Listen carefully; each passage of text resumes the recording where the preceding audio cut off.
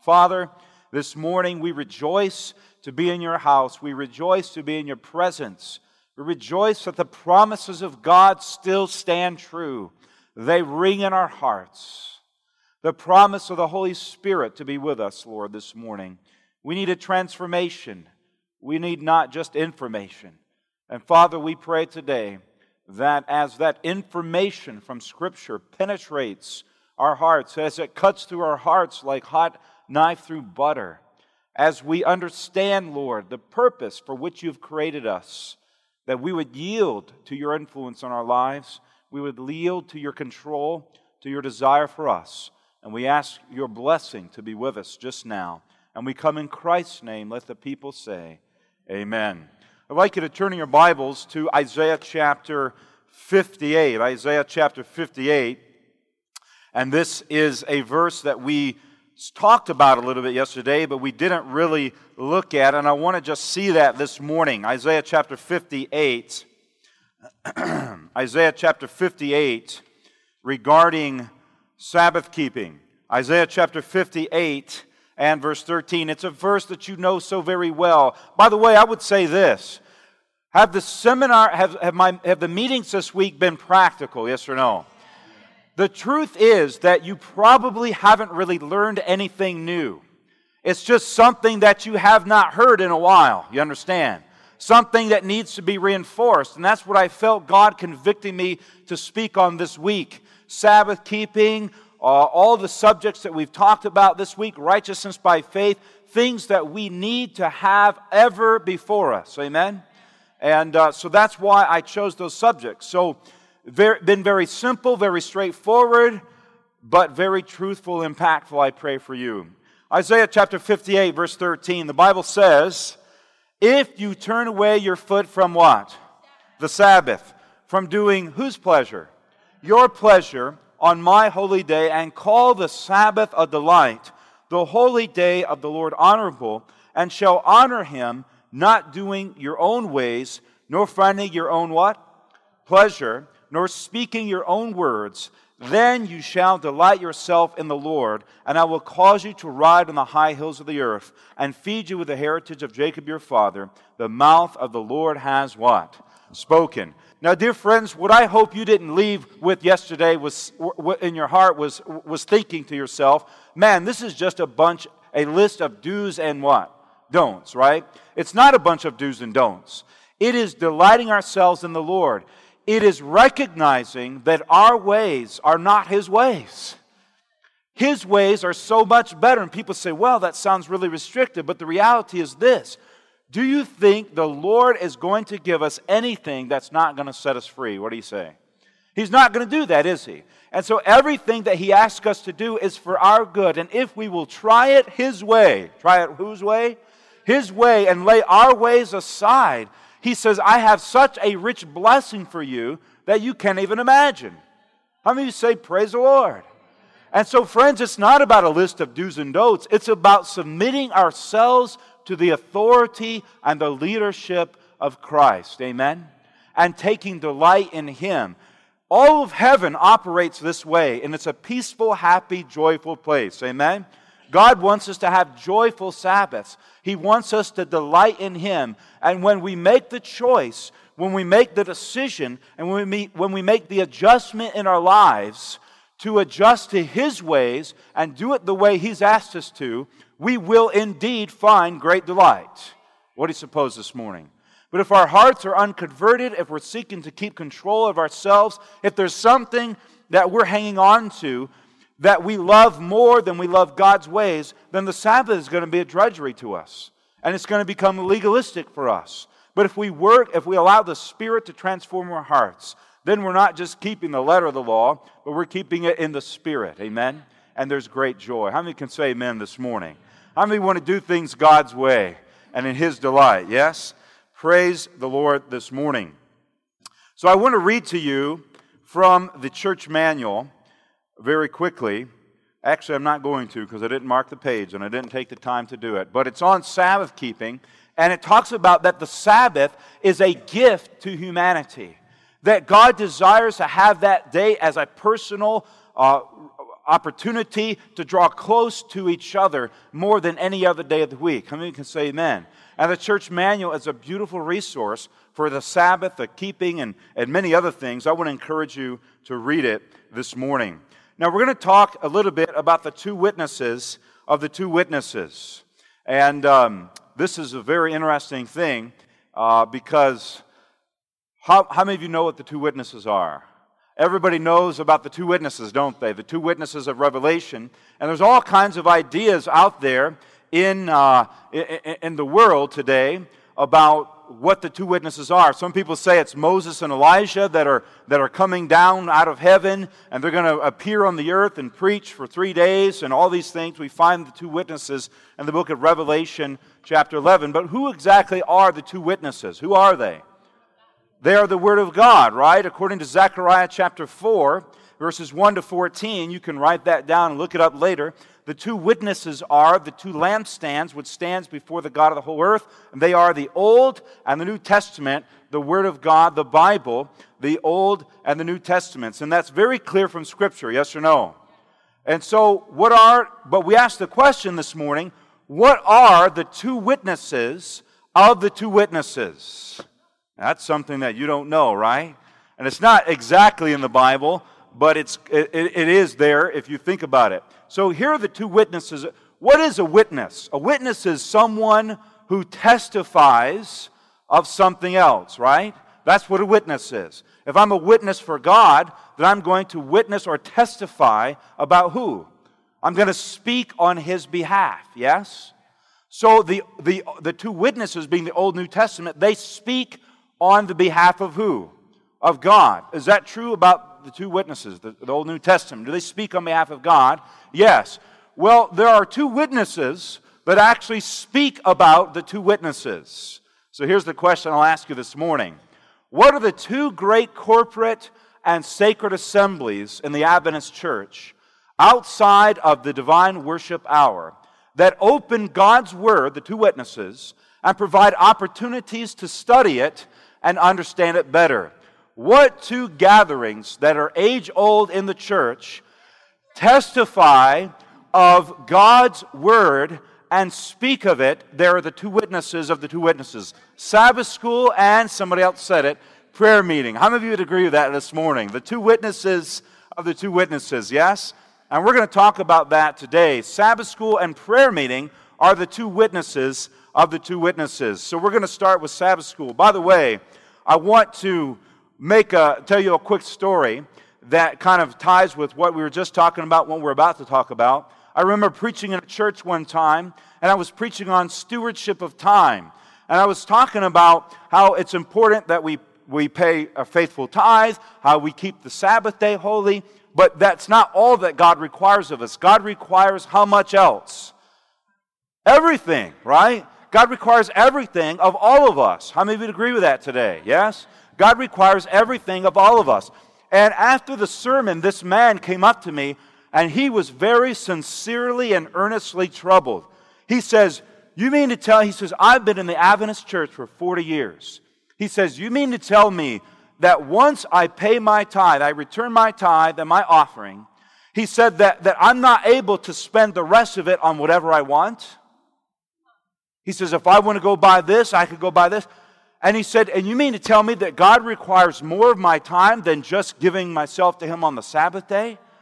I said, it was a revelation to this brother who had been in the Adventist church all of his life. And I said, brother, absolutely. God requires that we give an account for all the funds that we've given to Him. And the funds that we don't return for tithe and offering, the 90%, 80%, whatever it is that's left over, we are called to use that money to glorify Him as well. We are called to give of ourselves at any time to God, not just on the Sabbath. He was dumbfounded. And many of us today live like this. We live like Christians who are Sabbath-keeping Christians, and we are, instead of Seventh-day Adventists, we are Seven-day Adventists. Instead of Seven-day Adventists, we're literally only Seventh-day Adventists. We're only Christians on the seventh day of the week. Are you with me? And the rest of the week we do whatever we please. But God would have us to understand that He has an account upon our lives the whole time. Monday through Friday, Sabbath and Sunday, every day of the week, every moment of the day, God needs to be number one priority of our lives. What do you say this morning? So let's talk about Sabbath school today. I want to give you some very interesting history about Sabbath school. I was working on this last night. I actually added this section yesterday to my presentation, and I found it fascinating. Absolutely fascinating. I want you to see some little facts and figures here this morning. The first regular Sabbath school was organized in 1853 by James White in Rochester, Maine. You see, Sabbath school wasn't something that just automatically happened. It began to be developed, it began to be organized, and there were some places that had it and some places that didn't. And in the beginning, the Sabbath schools were very much kind of on their own. They didn't really have at the General Conference a very formalized plan for Sabbath school. So all the teachers would gather together and they would come up with their own curriculum, their own routine, their own program, the way of doing things. And it was very interesting because Sabbath school was actually a school. Like you had to sign up and register and become a member of the Sabbath school. You didn't just show up and go in and sit in the pew, you see. But it was a program. It was a process. It was actually a literal school on the Sabbath that studied the Bible. How many can say amen? Now notice this. In 1887, the first official general Sabbath school mission offering of $10,615 was raised for the African Mission Station.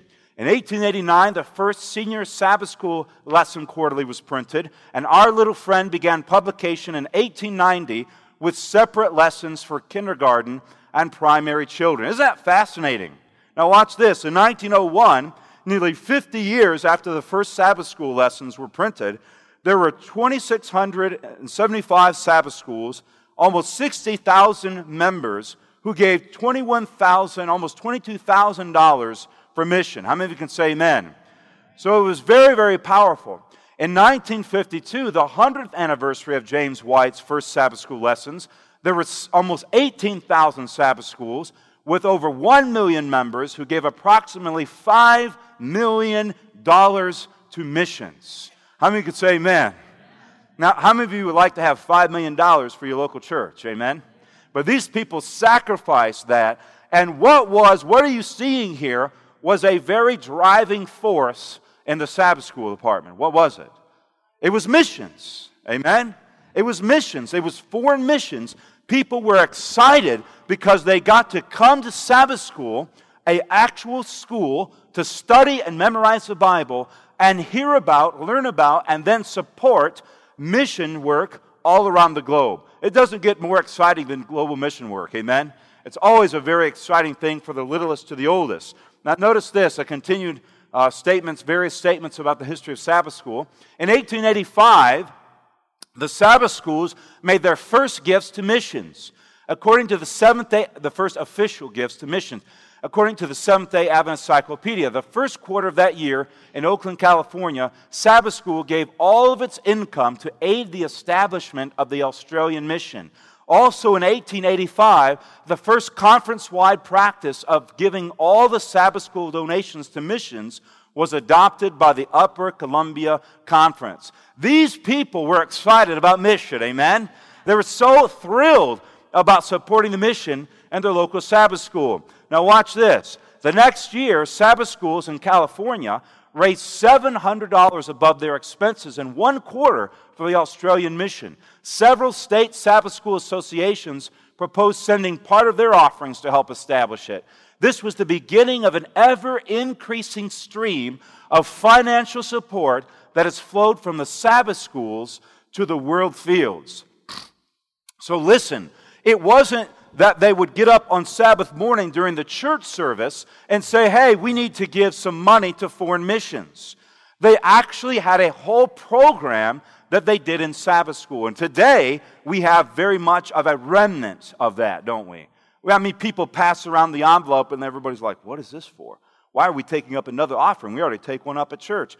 People might put 50 cents in there. They might put $1 in there. And then comes the second envelope. People are like, what's the second envelope for? Well, the first one's for Sabbath school expense, and then the second one's for world mission. And nobody talks about it. Nobody knows what it's all about, but it just gets passed around, and then it ends up at the end of the pew. How is it? Full or empty? Typically empty. Isn't that right? Now watch this. This is very exciting as well. When Adventist missionary John Tay returned in 1887 to the U.S. with the story of the island of Pitcairn and the acceptance of its inhabitants of the Second Adventist message, the General Conference resolved to finance the building of a missionary ship for the islands of the South Pacific Ocean. The project lapsed, however, till in 1889, the International Who.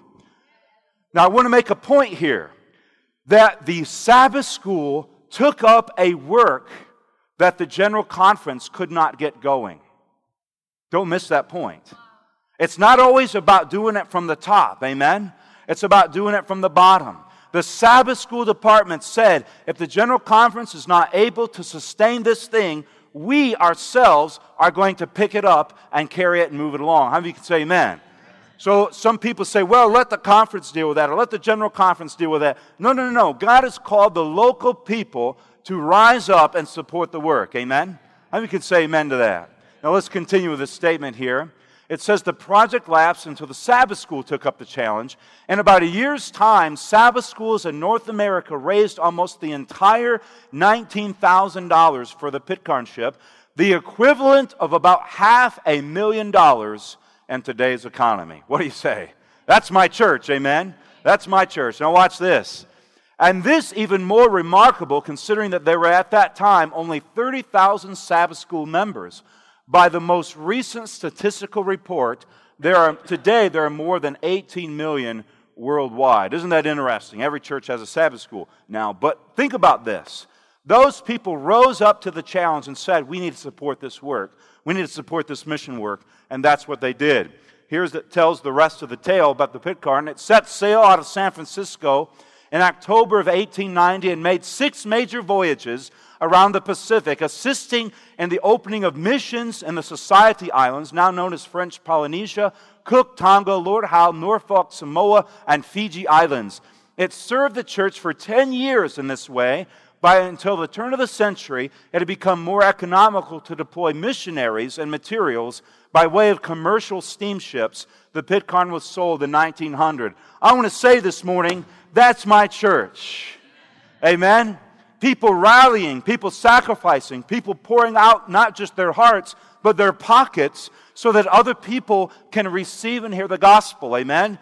Building a ship that could sail around from island to island, telling the people about Christ and delivering humanitarian aid to them. Isn't that a marvelous idea, friends? That Sabbath schools actually took on specific projects for mission work that the General Conference could not handle. Praise be to God. I don't know about you, but I just get excited about that. Now I want to show you this. This is a very interesting statistic. I pulled this from the 2016 Annual Statistic Report for the General Conference. In 1920, you see what we have here. You have the Sabbath school attendance, then you have the Sabbath school mission offering, how many dollars they raised, and then what percentage of the total tithe that would have been. Now it's not included in the tithe, but it's said, so it's 20% of whatever the tithe was that year. Does that make sense? You understand what I'm saying? And then the dollar per member that was given, okay? So in 1920, you had 195,000 members. They raised about $1.5 million, which was about 20% of the tithe, which comes out to about $7 per member. That's a lot of money in 1920, you understand? A lot of money. Now watch this. In 1930, it went down just a little bit. The number of Sabbath school people it increased. The offering increased. The percentage of tithe increased, but the number per member went down. Why do you suppose it probably went down? Because of the Depression, right? Now you keep going. Watch this. You look at 1940. You have the about 600,000 Sabbath school members. Sabbath school mission offering was $1.7 million, about 21% of the tithe, and about $2.85 million dollars per member. I'm not sure why it went so down. Maybe because they had such an increase in Sabbath school attendance. but you also had World War II going on. So maybe many of the men were serving in the war. I don't know. Then you go to 1950, you have about 1 million attending, about almost 5 million in money, offerings, percent of tithe 17%, and about $5 per member. Now, notice this. This is from 1920 through 1950. What happened after 1940s? What ended? What event ended? World War II. And after World War II, what began to happen to the people of America? They began to get what? Comfortable, rich, and lazy. Yes or no? I mean, not for a while they weren't lazy, but we live in a lazy society today. Now watch this. And that percentage of the tithe keeps going down from 1950 afterward, okay? Now watch this. Let's put it back up there. Then you go to 2012, and yes, we have 5 million members. Yes, we raised $73 million, $14 per member, but money is worth more than it was then. Are you understanding? But the percentage of tithe, look how much it dropped. So technically, if you look at it on paper, yes, we're giving more, but in the reality, we're giving much, much less to the Sabbath school. Does that make sense? Now watch this. 2013, it goes down even more. It goes down to 2.95%, and then 2014, 2.91%. So we're actually going down, down, down.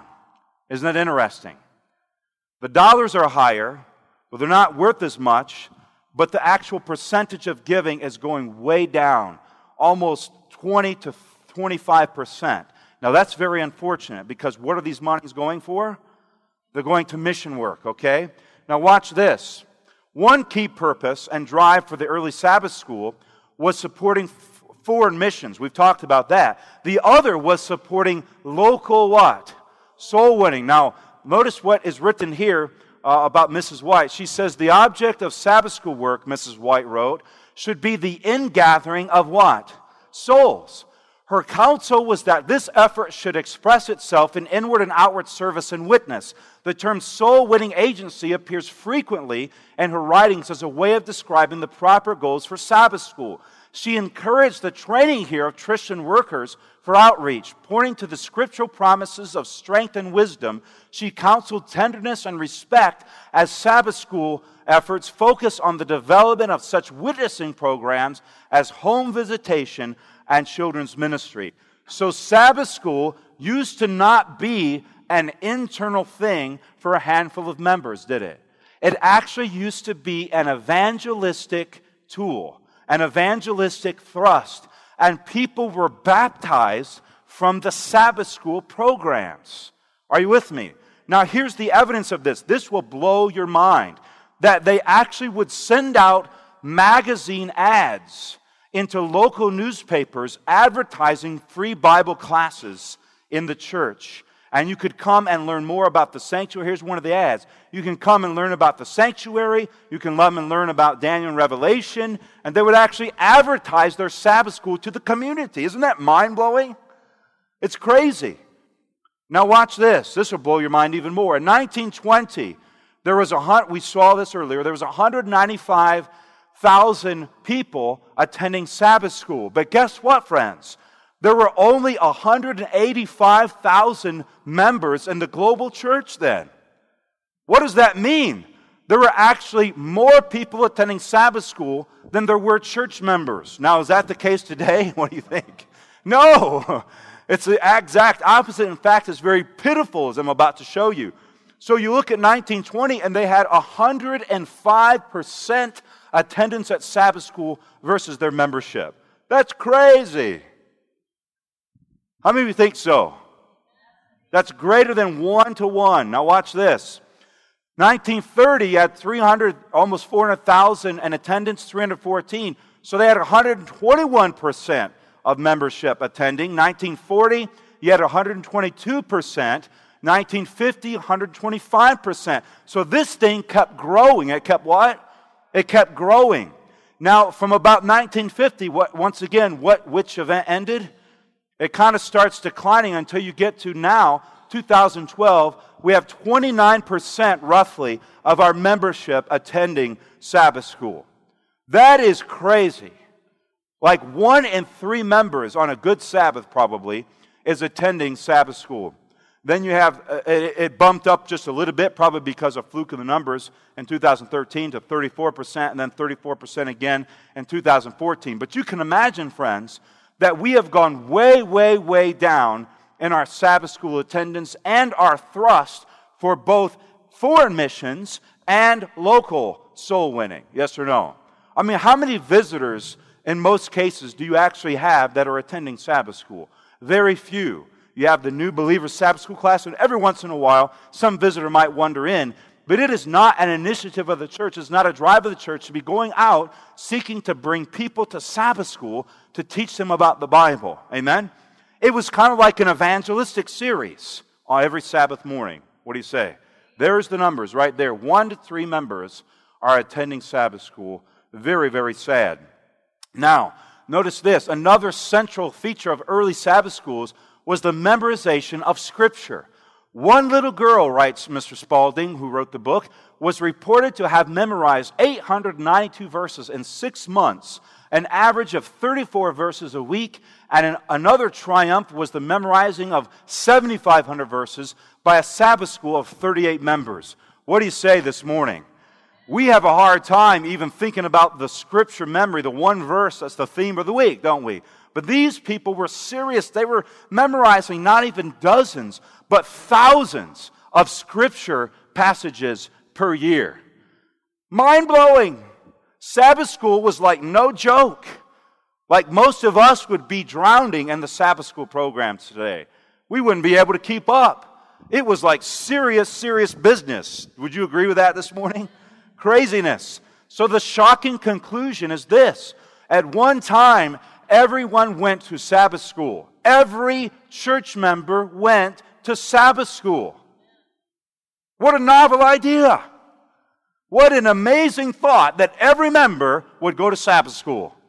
It was the common practice and part of the divine worship experience. Sabbath school was used for evangelism as more people attended Sabbath school than we had church membership. Members used to give a much higher percentage of mission offerings in Sabbath school. The Word was deeply studied, memorized, and actually shared with non-believers. This was the Sabbath school program of the early Advent church. How many of you think we ought to revive that kind of a thing? What happened? World War II happened, and Laodicea happened, and we got very, very lazy. What do you think? And people just began to quit going. They began to say, oh, well, I'm not getting anything out of the class. I'm getting bored, etc., etc.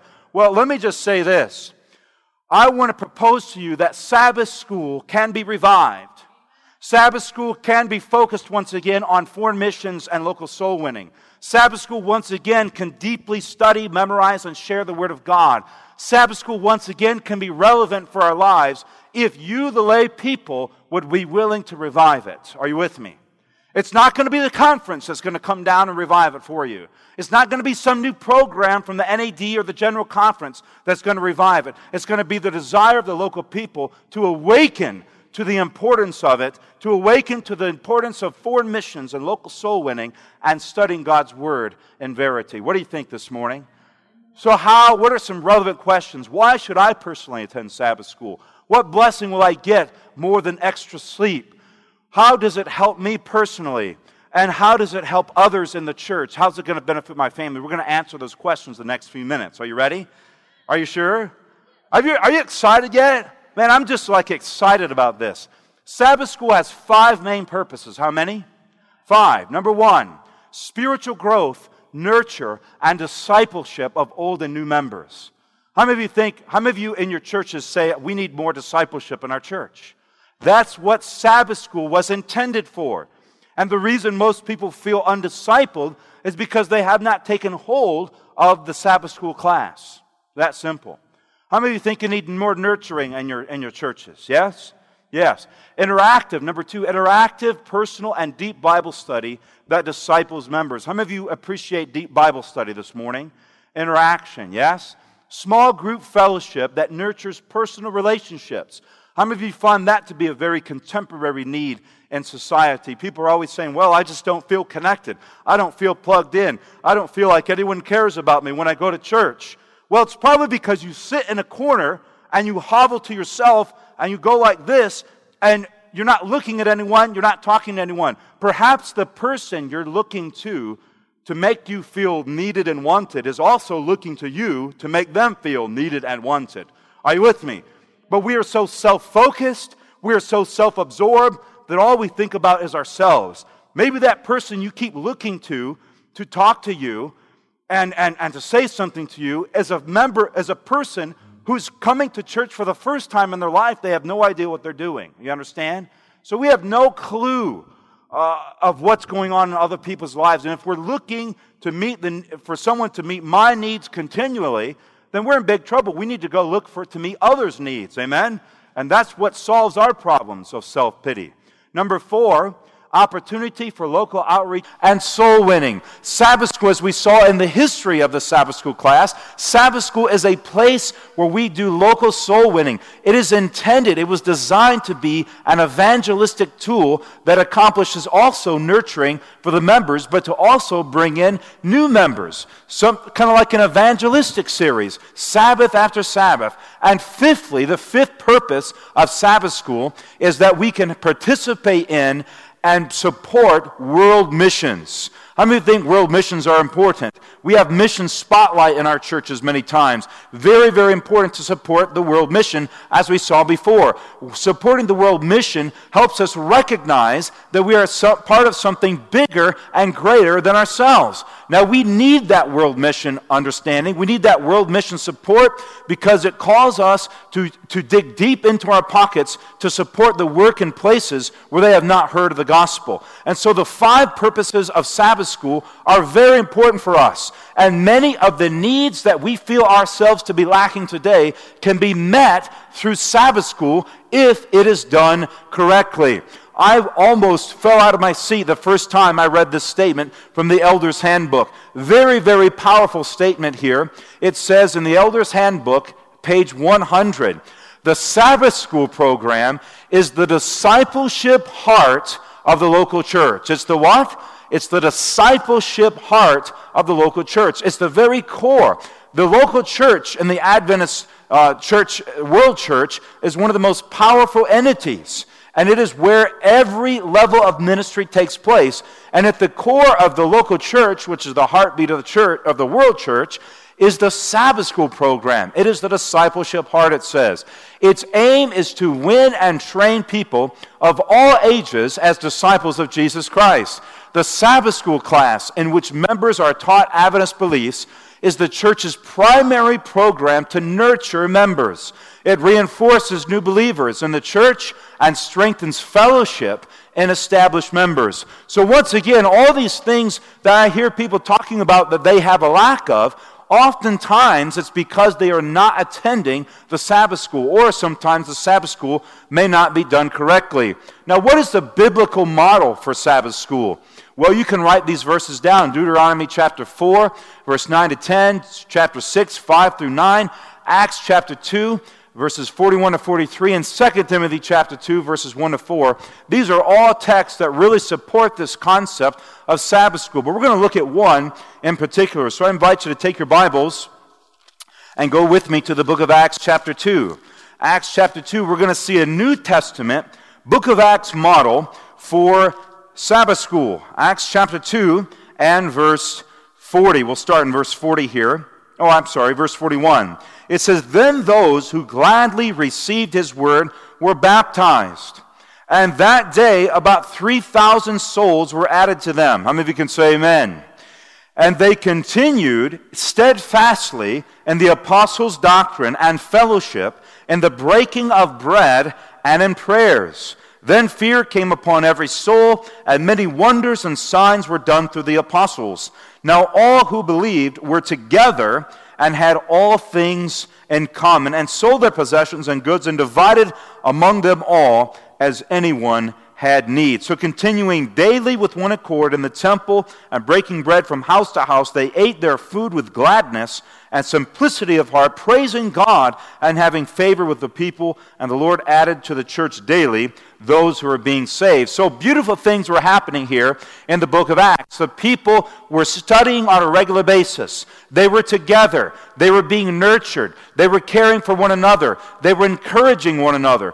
Beautiful things were happening, friends, in the book of Acts, very similar to what we find in our Sabbath school program and our Sabbath school classes. It's evangelism was taking place, nurturing, praying together, studying the Bible together, sharing with others, all kinds of things that are exactly the same as the 5 purposes for the Sabbath school class today. How many of you think Sabbath school is quite important? Let me see your hands this morning. Amen. Now, we go on here. The question is asked, what divine influence will Sabbath school have on my own life personally? That's a fair question to ask, wouldn't you say? Counsels on Sabbath School Work, page 10, says this: the Sabbath school is an important branch of the missionary work, not only because it gives to young and old a knowledge of God's Word, but because it awakens in them a love for sacred truths and a desire to study them for themselves. Above all, it teaches them to regulate their lives by its holy teachings. So notice this, friends, it does several things. It gives to us a knowledge of the work of God. It also helps us to develop missionaries.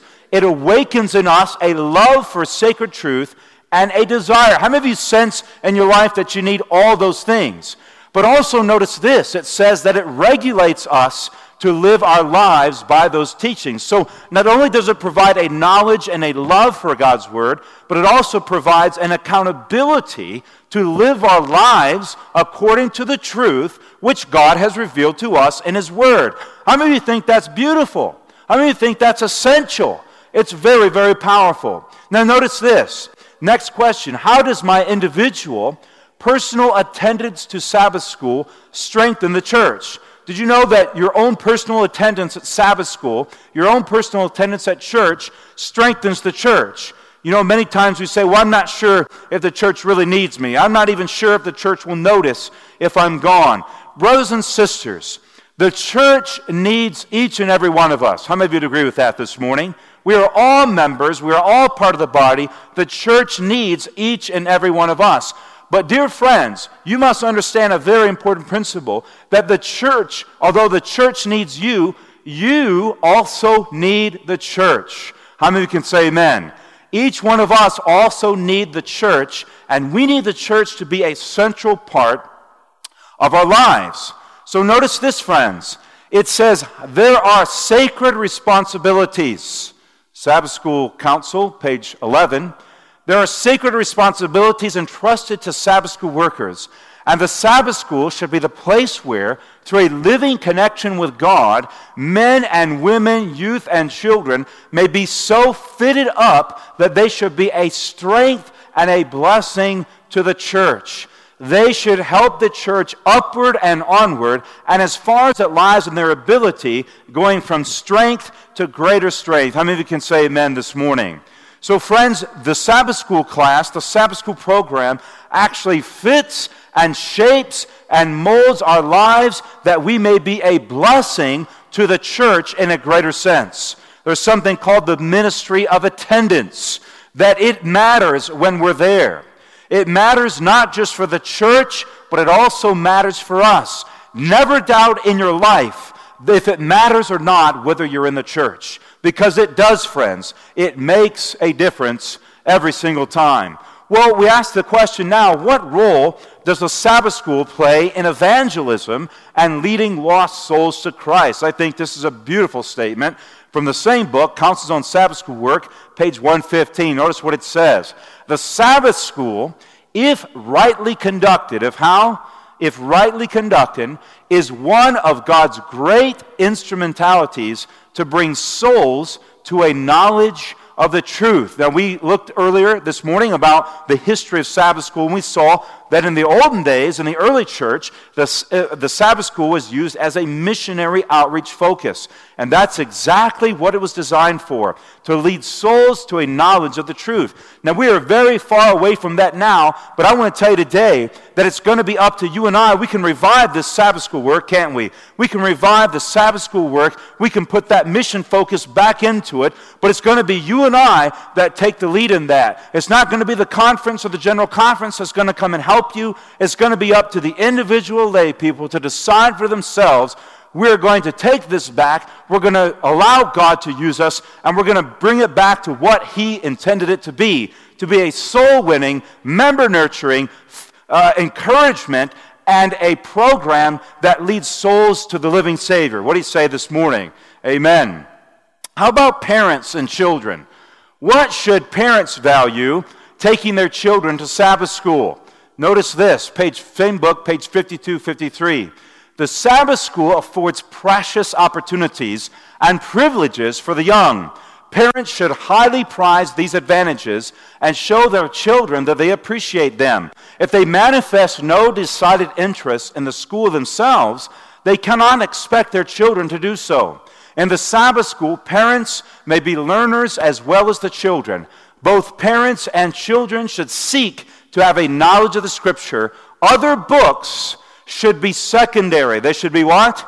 They should be secondary to the Word of God. That means, dear friends, any other books, whether they be mission stories, whether they be other stories that are nice and healthy stories, whether they be math books, whether they be science books, whatever those books are always called to be what? They're called to be secondary, she said, to the Word of God, the Scripture, the Bible. And so, friends, we have to make those books secondary. That doesn't mean they're not important. That doesn't mean we can't use them. Doesn't mean they're not a blessing, but they are to be secondary to the Scripture, and our young people must have the Word of God tucked away in their hearts. What do you think this morning? I believe that God is trying to speak to us very clearly through this. Now notice this. How should parents value, again, taking their children to Sabbath school? It continues. Even greater care should be taken by the parents to see that their children have their Sabbath school lessons than it is to see that their daily school lessons are prepared. Notice this. She says that it's more important for them to do their Sabbath school lesson than it is even to do their homework from school at the end of the day. Their Sabbath school lessons should be learned more perfectly than their lessons in the common schools. If parents and children see no necessity for this interest, then the children might better remain at home, for the Sabbath school will fail to prove a blessing to them. Parents and children should work in harmony with the superintendent and teachers, thus giving evidence that they appreciate the labor put forth for them.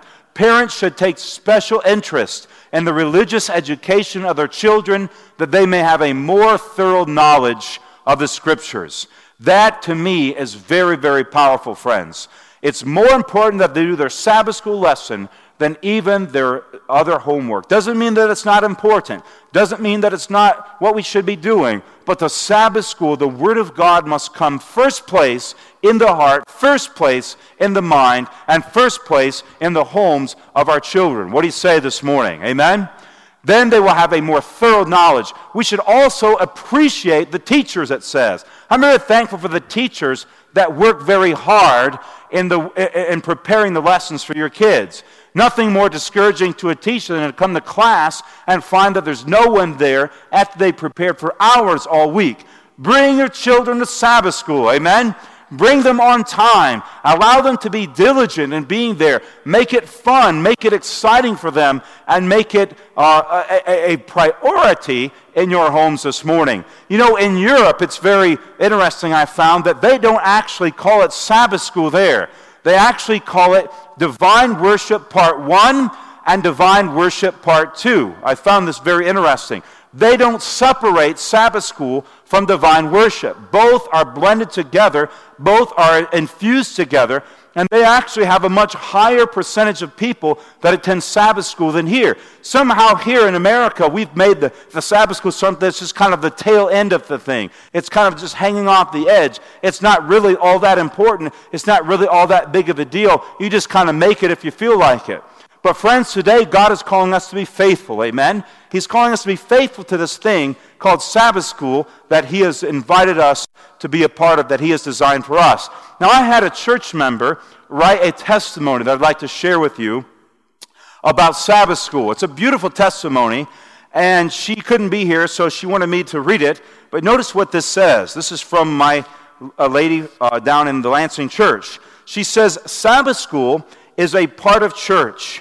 I always went to Sabbath school as a child and as an adult. I love Sabbath school. You get to know the people much more than just when they're sitting in the pew. You get different perspectives on the lesson. The Holy Spirit gives different people different experiences in the truth. I at times get nothing from a text, but when I sit and listen, I become in awe in what others have gotten out of it. We laugh together. We cry together. We share prayer requests and praises to lift each other up. We pray for each other throughout the week. Sabbath school is like a family. I think Sabbath school is what kept me in the church all these years. How many of you can say amen this morning? We need to be at Sabbath school. Now, what reasons do some people give for not attending Sabbath school? Sometimes people say, oh, well, I just like to sleep in, or we really don't think it's that important, or we really don't think it's that big of a deal. And friends, all of those excuses are not before the God of heaven. Now, I say that in love, but God is not going to excuse us when the Sabbath day is called to be given to Him and not for our own pleasure. God has called us into His service on the Sabbath day, and part of our worship experience, part of the whole divine worship day is not just going to the worship service, but it's also going to Sabbath school. It's part of the whole experience. Divine worship part 1 and part 2. Amen? Notice this statement from the book Counsels on Sabbath School, page 19. She says, parents plead trifling excuses for not interesting themselves in the lessons with their children, and they fail to become conversant with the Scriptures. Fathers as well as mothers excuse themselves from disciplining their own minds, or disciplining, They do not seek first the kingdom of God and His righteousness, but exalt the temporal above the spiritual and eternal.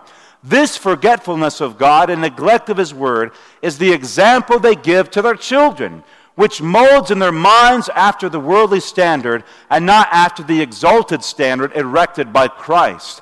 How much more profitable to be faithful disciples of Christ, engaged in searching the Scriptures, that they may be thoroughly furnished in all good works. When and where can this be better obtained than where, friends? Than in the Sabbath school. The Sabbath school is designed to mold the minds of young people, of old people, after the standard of Christ today. And friends, howbeit that we are often missing that out when we are sleeping in the beds. Now let's talk about sleeping this morning. It says, it is a sad failing with many that they are always behind time in Sabbath morning. They are very particular about their own time, that they cannot afford to lose an hour of that. But the Lord's time, the only day out of the 7 that the Lord claims as His and requires us to devote to Him, quite a portion of this is squandered away by sleeping late in the morning. In this, they are robbing God. It causes them to be behind in everything. It makes confusion in the family and finally results in the tardiness of the entire family at Sabbath school and perhaps even at meetings. She's talking about the divine hour. So friends, so many people today are sleeping in. They say, oh, we've had a hard week. And they are not taking God at His word that He will bless them if they get themselves up in the morning and they go to the Sabbath school class. And friends, it brings confusion to the family. When the children see that the parents have no interest or no importance of the Sabbath school, are they going to see an importance of it for themselves? Yes or no? They're not going to see an importance for themselves.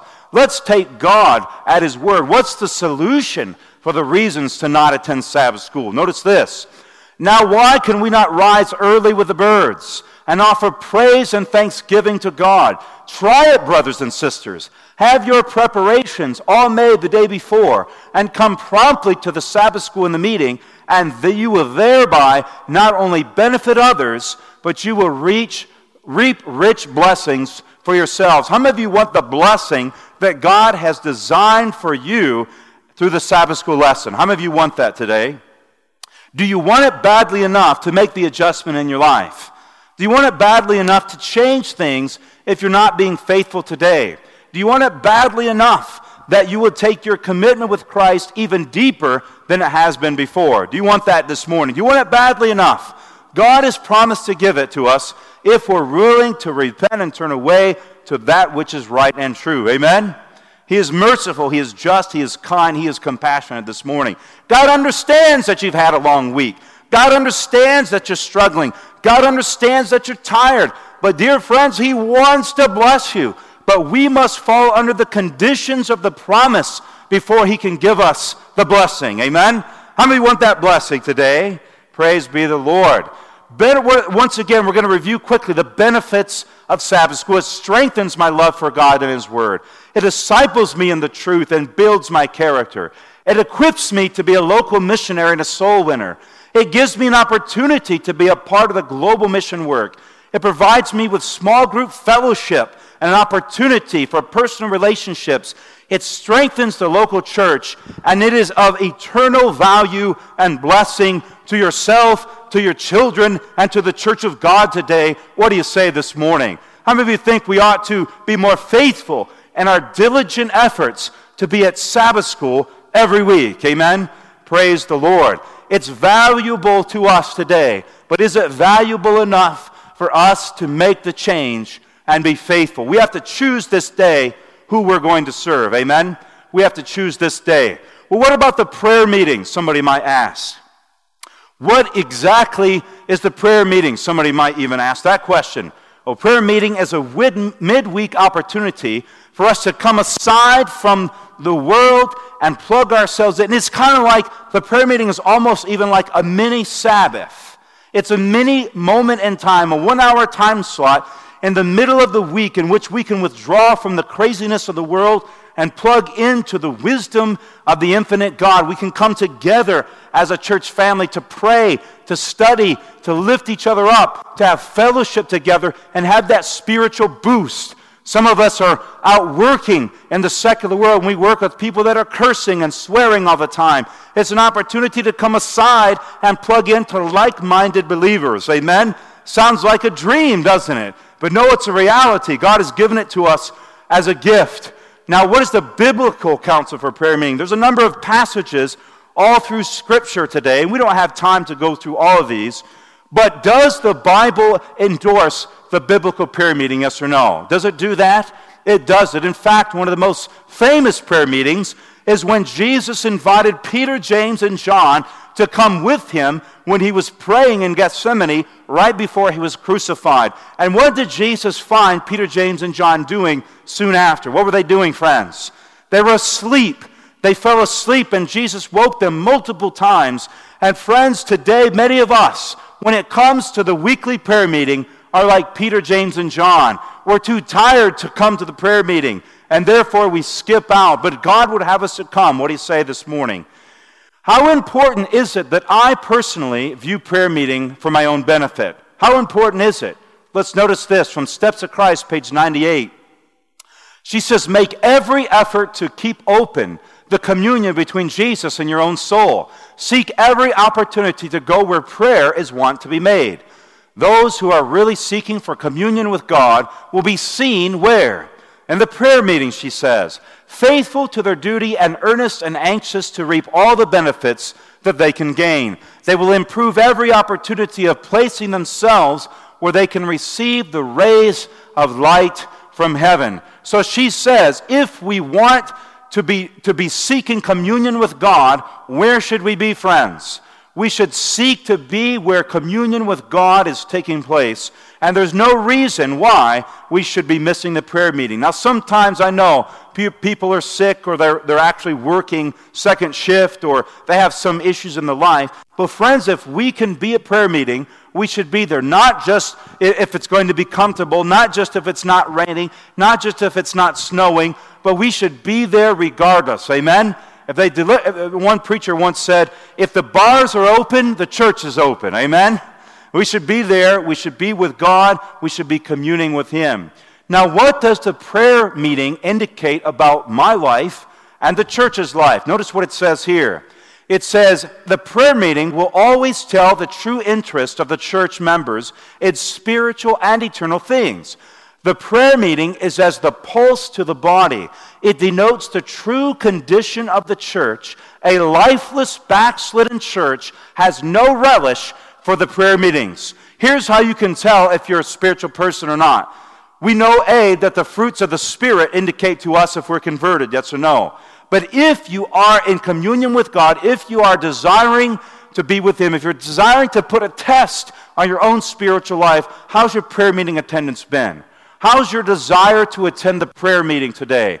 If we have no desire to go to prayer meeting, or if we're seeking to put anything else in front of it, then dear friends, the prophet says that we have become backslidden and we need repentance. What do you say this morning? We need to be coming back to God's ideal for our lives today, to be at the prayer meeting, friends. It's so vitally important. But is there a cost to pay if I am thinking about the prayer meeting, if I'm wanting to come to receive the blessing of the prayer meeting? God's not trying to be arbitrary here, but He's saying, what can I do to bless you? What do I have to do to bless you? We're often very unwilling to meet all of the requirements for the blessing, all the conditions of the blessing. Notice this. It says the conflict in which you have to take an active part is found in your everyday life. Will you not in times of trial lay aside your desires, by the side of the written word, and in earnest prayer seek Jesus for counsel? Many declare it is certainly no harm to go to a concert and neglect a prayer meeting, or absent themselves from the meetings where God's servants are to declare a message from heaven. It is safe for you to be just where Christ has said He would be. Now, dear friends, let me just say this very clearly today. It's very important for us to understand that we should not be replacing the prayer meeting with anything. Some members say to me, "Oh, Pastor, I just don't have time to go to prayer meeting. I'm so busy. I got so many things to do." And yet I find that they're posting pictures on Facebook of them going out to eat with their friends. Or maybe they're at a baseball game. Or maybe they're at soccer practice. Or maybe they're at some other event that is not spiritually benefiting to them. And yet we say we don't have time for the prayer meeting. Dear friends, it must be a priority in the life. What do you say? It is very important, it is very crucial that we find ourselves there because God has called us to it. There's a lot of reasons people give for not going to prayer meeting. Sometimes they say, "Oh, well, we talked about being too busy," but here's one that I hear very often. People will say, "Oh, Pastor, when I don't get a blessing out of the prayer meeting because unless you're the one doing it. When the elder does it or when someone else does it, I'm just not getting a spiritual blessing." Well, here's the question I would ask you today. If you don't get the blessing that you should, maybe your heart hasn't been prepared, but if you're not getting a blessing and you miss the prayer meeting, what is it that you're putting in its place? What is it that you're replacing prayer meeting with that gives you a greater spiritual blessing than what God would give you at the prayer meeting? Because if you're getting a greater blessing doing something else, then maybe we need to come to your house and have prayer meeting there so that everyone can get a part of that blessing. But many times people are not going to the prayer meeting. They say they're not getting a blessing, but they're actually engaging in some secular activity that's actually sucking the spiritual life out of them. So instead of going to the prayer meeting and getting no blessing, they're going to a secular event and they're actually losing a blessing. They're actually coming out in the negative side of spirituality. So friends, if we go to the prayer meeting and we get no blessing, it's still better than doing that secular activity and having that spiritual life drained from you. What do you say this morning? It's very important, friends. It's so important. The testimony of the Adventist pioneers is that they would work all day long. They would work all day long in the fields, back-breaking labor, and they would come home in the evening. They would hook up the wagons. They didn't just get in the car and go. Hook up the wagons, and they would drive 10, 20 miles to go to the prayer meeting, and they would have the prayer meeting. It was that precious to them to come together and to pray to God and seek His face, to ask for an outpouring of the Holy Spirit. How many of you can say amen today? We need to have more diligence, friends. We can't even often get in the car for 5 minutes and go down the road in the snow. If I've taken the time to allow God to prepare my heart properly for prayer meeting, what spiritual blessing can I expect to experience? Notice what it says. It says, I resolved to give myself unreservedly to the Lord. I commenced there to seek the Lord with all my heart. My mind was in great distress, but at a prayer meeting, I found what? I found relief. Oh, how sweet was the peace of mind. Everything seemed changed. What a joy, friends. What a joy that we can come out of this chaotic life and we can find relief in the hour of prayer. Amen? Praise be to the Lord. Now, I want to share another quick testimony with you. I had another church member to write a testimony for me about prayer meeting. And notice this is what he says.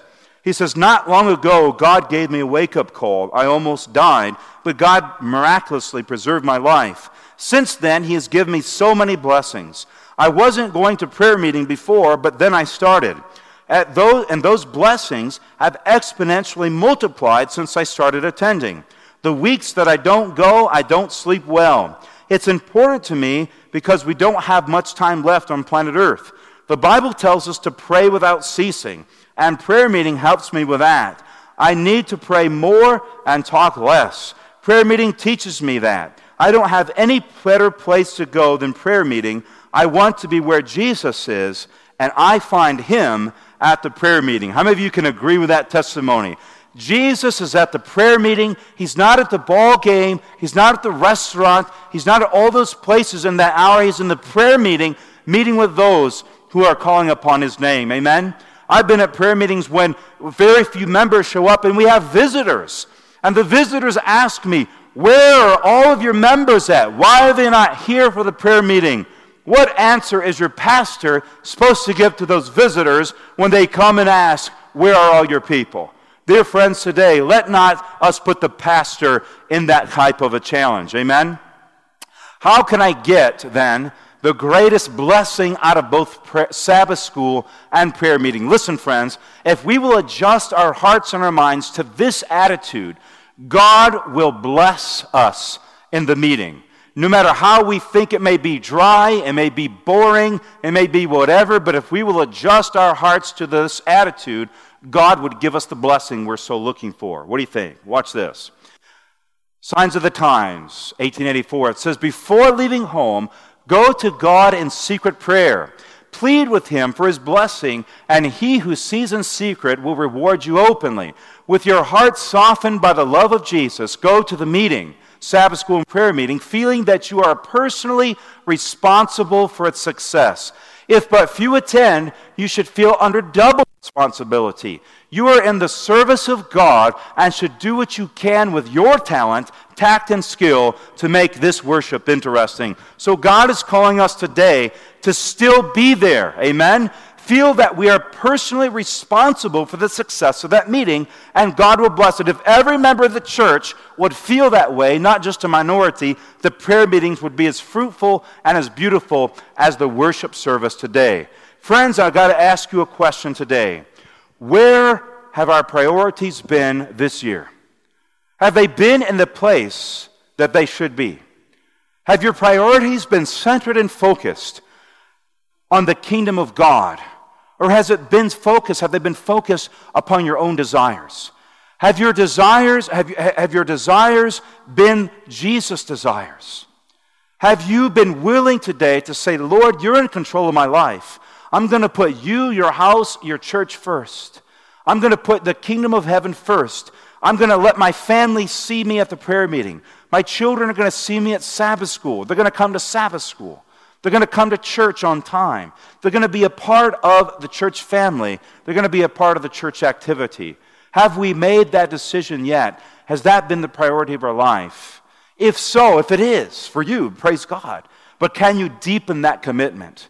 But if not today, will we be willing to say to Jesus today, I need you to correct this issue in my life. I need you to make changes. Lord, I need you to wake me up earlier on Sabbath morning. Lord, I need you to get me out of bed. Lord, I need you to help me do my Sabbath school lesson. Lord, I need you to help me have my children see that it's the greatest priority of their life. Lord, I need you to make this change for me because I cannot do it myself. I'm out of the habit. My heart has been hardened. If we are willing today, how many of you think Jesus would correct it? The question is this morning, are you willing to let Jesus be the Lord of your life today? That's the question I want to leave you with this morning. How many of you today want to say, Lord, I want you to be the Lord of my life. I want to receive the blessing that you have intended for me in proper Sabbath keeping. I want to receive the blessing you have for me in attending the Sabbath school. I want to receive the blessing you have for me in attending the weekly prayer meeting. Lord, I want you to bless my life. I want my cup to runneth over. Are you willing to make the changes this morning, dear friends? What is your desire this morning? How many of you are willing to say, Lord Jesus, let you be the Lord of my life, and I want your blessings, and I'm willing to make the change today? Is that your desire this morning? Let me see your hands. Amen. Let's pray together. Father, this morning, we praise you, for you have spoken to our hearts about very important issues. Nothing new, nothing surprising, just straightforward things that we should have already been doing already. Things that we committed to when we took our baptismal vows. Father, today we are backslidden, we are Laodicean, we are lukewarm. But you have promised to pour out your Spirit upon us and awaken us to what your desires are for our lives today. So please, Lord, raise us up to the standard. Be compassionate towards us. But Lord, lead us in the way everlasting in your truth. This is our prayer today. In Jesus' name, amen. This media was brought to you by Audioverse, a website dedicated to spreading God's Word through free sermon audio and much more. If you would like to know more about Audioverse, or if you would like to listen to more sermons, please visit www.audioverse.org.